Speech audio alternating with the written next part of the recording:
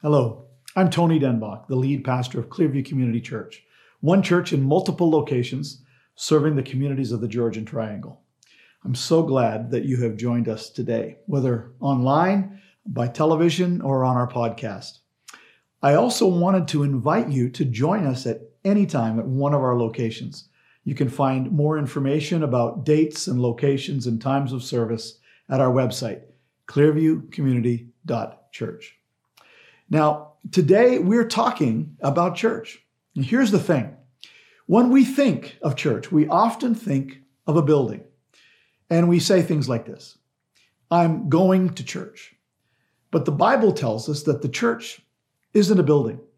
The church is people. Specifically, the definition of church is a group of people who have been called apart to do a specific work, and that is to glorify God with our lives.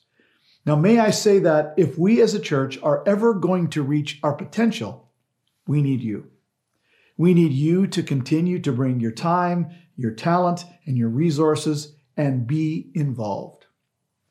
Now, let me just say that this message today is directed to me first, but then to all of us. Our world is in crisis today. Now, that's not news. We can look around us in homes and institutions, in businesses and in government and in churches. This world is in trouble. From Main Street to Bay Street to Queen's Park to Parliament Hill. And in times of trouble, we look for someone to step forward to bring a positive change. And the truth is, no one man or woman has the answers that we need. It's God Himself we need. But God has also chosen, for some strange reason, to work through people. Now, as I record this, we have just concluded our annual week of prayer for Clearview Community Church. Now, we always do this as we begin a new year so that we can begin with a clean slate. It's awesome to look back on the faithfulness of God over the 35-plus year history of Clearview Community Church. It has been an incredible journey to get us to where we are. But we're not here to look back. We're here to look forward. Now, I firmly believe that our best years are ahead of us. God has called us to make a difference, to declare the truth about Jesus Christ to a world that no longer believes, to help non-churched people become fully devoted followers of Jesus Christ. That's our mission. Now, how do we do that? We do that through our Sunday services. We do that through ministries like Alpha and small groups. We do that through mentoring one-on-one, through children's ministries and through youth ministries, through music and preaching and building relationships. We do that by helping people in need, by providing a place to meet with God, by supporting missionaries who take the message around the world. Ultimately, we do that by bringing ourselves to God and allowing Him to use us individually and as a body of believers. This is what it means to serve God. And these are the kinds of people that we are looking for. Now, several years ago, we had a visitation pastor by the name of Carl Croker. Some of you may remember him. He passed away just a few days ago, and his funeral took place a week before this recording. He was a wonderful man. We were talking one day, and he spoke to me about 4 qualities that he always looked for in church men and women. I liked what he said so much that I wrote it down and I kept it. It's going to serve as my outline today. First of all, he said, we're looking for valiant men and women whose hearts God has touched. Now, the reference for this is found in 1 Samuel chapter 10 and verse 26. And the context for this was the appointment of the first king of Israel, Saul. If you remember the story, even though Saul was a big man and a head taller than anyone else, he was a hesitant leader. He didn't want to be in charge. He didn't feel qualified. He tried to hide from the prophet who would appoint him and anoint him as king. And eventually, though, he submitted to the call of God on his life, and he was anointed king. A short while later, it says that God changed Saul's heart, and the Spirit of God fell on him. He faced the challenge of leading a nation, though, that had never before had a king. but as he left the coronation celebrations to begin the task of establishing the kingdom of Israel. Let's read what verse 26 says. Saul also went to his home in Gibeah, accompanied by valiant men whose hearts God had touched. Now, sometimes when we talk about people and we say that they're touched, it's not a compliment. But in this case, it's a good thing. As these people watched the events surrounding Saul's installation to the throne, God did something in their hearts. There would have been tens of thousands, if not literally hundreds of thousands of people who had observed the same things as they had. But God had done something in their hearts. They felt a specific responsibility to do something. It says that they were valiant. Now that word means possessing or showing courage and determination. They were not satisfied to allow Saul to go alone, especially when others were already murmuring against him. So when Saul went, they went with him, to stand with him, to support him. Now, in every church, there is a need for people whose hearts God has touched. People who are not satisfied to leave things as they are. People who want to be a part of the solution.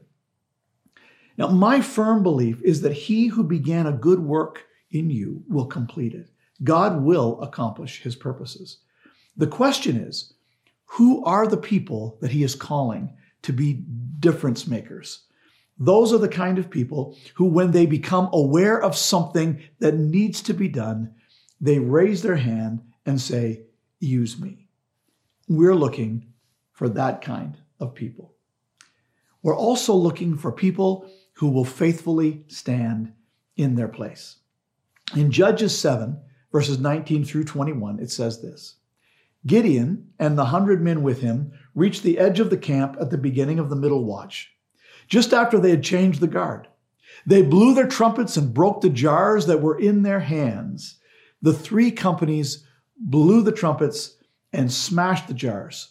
Grasping the torches in their left hands and holding in their right hands the trumpets they were to blow, they shouted, "A sword for the Lord and for Gideon."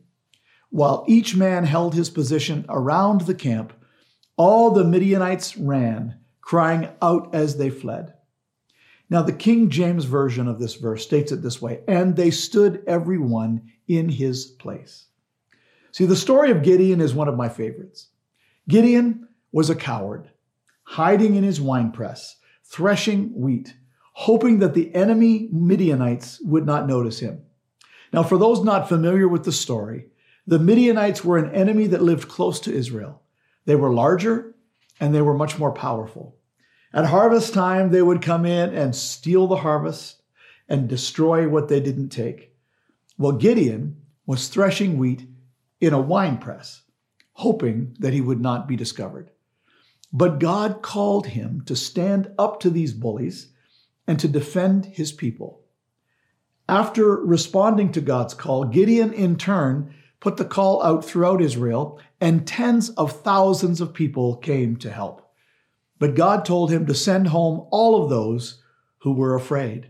Most of them left. He then told him to eliminate some more until finally the number was whittled down to only 300 men. And God said, that's enough. The enemy they faced was tens of thousands strong, and they were described as thick as locusts. The Israelites were outnumbered 400 to 1. Those are long odds. You have to be a little crazy to walk into a battle with the odds stacked against you like that. But God gave Gideon a strategy to throw the enemy into confusion. It was a strategy that would require each man to do his part. So in the middle of the night, the 3 companies of 100 men each took their strategic places around the enemy camp. Each man had a trumpet, and each man had a light that was hidden in a jar. And a trumpet would normally represent a company of soldiers. This was the deceptive part of this picture. So here it is. The enemy camp had bedded down for the night and would have been asleep now for a couple of hours anyway. Their tents filled the valley. This would be around 10 o'clock at night. Gideon and his men then blew their trumpets and smashed their jars, and lights and noise lit up the hillside all around the enemy camp. And the Midianites awoke and ran away, terrified and confused. Gideon then called out the troops that he'd sent home to come and chase down the enemy. It was a huge victory. But there was no victory unless each of those 300 men stood faithfully in their place. The church is like that. There are times when we need leaders to emerge, like Gideon, but we also need people who are willing to faithfully stand in their place. Those people who stood with Gideon weren't named. They didn't become famous for their bravery. They faithfully did what was required, and the enemy was defeated. Edward Everett Hale said this, "I am only one, but I am one.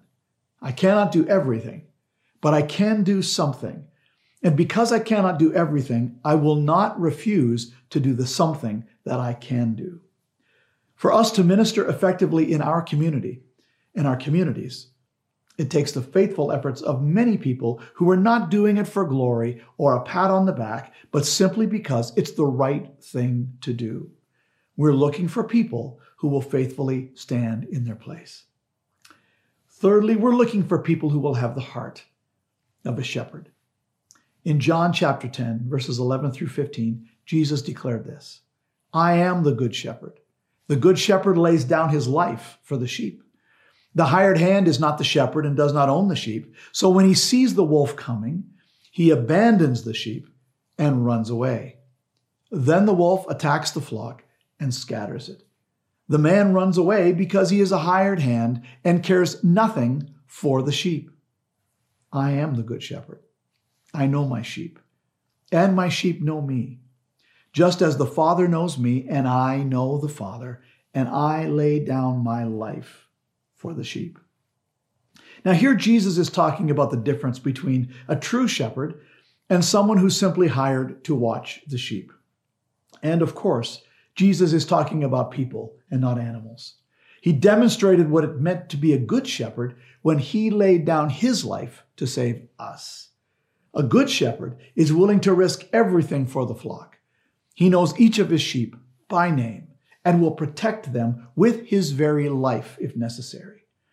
Throughout the Gospels, Jesus demonstrates the value of people. In Luke 15, we see the parable of the lost sheep, where the shepherd leaves the flock to find the one sheep that has wandered away. The chapter also features the parable of the prodigal son, demonstrating the love that God has for each of us. He will go to incredible lengths, even for the one who wandered away of his own accord. Now, I want to let you in on a secret.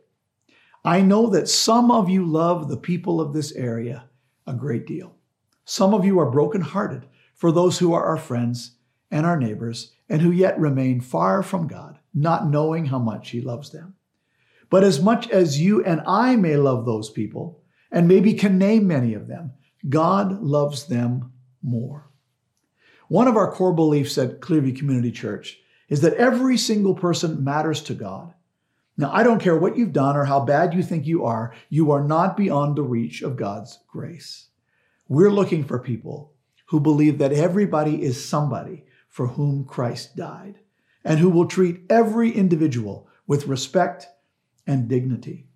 We're looking for people who will have the heart of a shepherd. Finally, we're looking for people with the boldness to stand in the face of opposition. The book of Acts chronicles the early days of the church after it was established. The Holy Spirit was given. Ordinary, everyday people started preaching the gospel. People found God and joined the church, and the church's enemies started reacting. In Acts chapter 4, we find two of the disciples, Peter and John, preaching in the temple.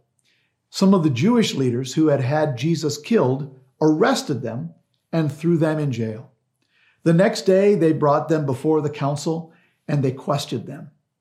Afterward, they threatened them and commanded them to stop preaching, and they sent them away. Now, I want you to think about the scene for a moment. This was Jerusalem, merely weeks after Jesus had been tortured and crucified, And these were the same people who had demanded that Pilate kill Jesus. These were not idle threats, and the disciples knew it. So what was their response? We see it beginning in Acts chapter 4, verse 29. It says, "Now, Lord, consider their threats and enable your servants to speak your word with great boldness. Stretch out your hand to heal and perform miraculous signs and wonders through the name of your holy servant Jesus." After they prayed, the place where they were meeting was shaken, and they were all filled with the Holy Spirit and spoke the word of God boldly. What would you think that they would pray for? God, please make them stop. Make the bad people go away. No, that's not what they prayed. They understood that sometimes God doesn't remove us from the storm. He brings us through it. They realized that their greatest need was not deliverance, but boldness. One of my favorite verses is found in 1 Corinthians chapter 16 and verse 13, especially the way the old King James Version translates it. That's what I grew up with. The language is a little old, but it paints a picture. Paul tells the Corinthians as he's ending his letter, "Watch ye, stand fast in the faith, quit ye like men, be strong." Simply put, he's telling them to stand their ground and act like grown men and women. Now, sometimes that can be scary. Truth be told, there are times that I have felt like an abject failure as a leader, as a pastor, as a husband and a father. There have been other times when I've watched my kids succeed at something and stuck my chest out with pride, even though I know I don't deserve the credit. We struggle sometimes, don't we? One father said that he felt like a dachshund in waist-deep snow. He was way over his head. Well, aren't we all at times? Nelson Mandela, who endured years in prison in his struggle to end the evil practice of apartheid in South Africa, said, "I learned that courage was not the absence of fear, but the triumph over it. The brave man is not he who does not feel afraid, but he who conquers that fear." But let me tell you, you're not alone. We're walking this road together, and God walks it with us. If we mess up, let's not be afraid to look for help. There's a bunch of people here who will help you get back up and encourage you to try again. See, the cost of failure is too high. Stand fast in the faith. Trust God. Act like a grown man or woman. Be strong.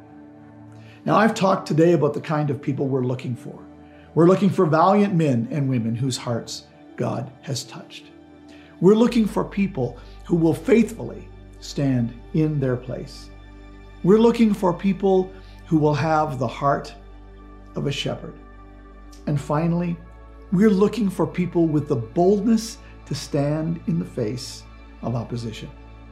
I believe that God has called us as a church to minister to the communities of the Georgian Triangle. I believe that He has a plan to see these communities transformed for His glory. Pray about what God would have you do, and then go and do it. Would you pray with me? Dear God, today I pray for each one who has listened to this message. None of us are here by accident. You have a purpose for each one. For those who don't know you, may today be the day that they open their heart to receive you, and that they will follow you from this day forward. For those who know you, may they commit themselves to follow you wherever you lead, and to enhance your reputation by the way that they love the people around them. In Jesus' name we pray. Amen. So may the God of our fathers and mothers give us courage and wisdom to both know and walk the path ahead. May the pioneer of our faith, Jesus, go before us and guide our steps. May the work of the Holy Spirit empower us and renew our hope. God bless you. Thanks for listening today.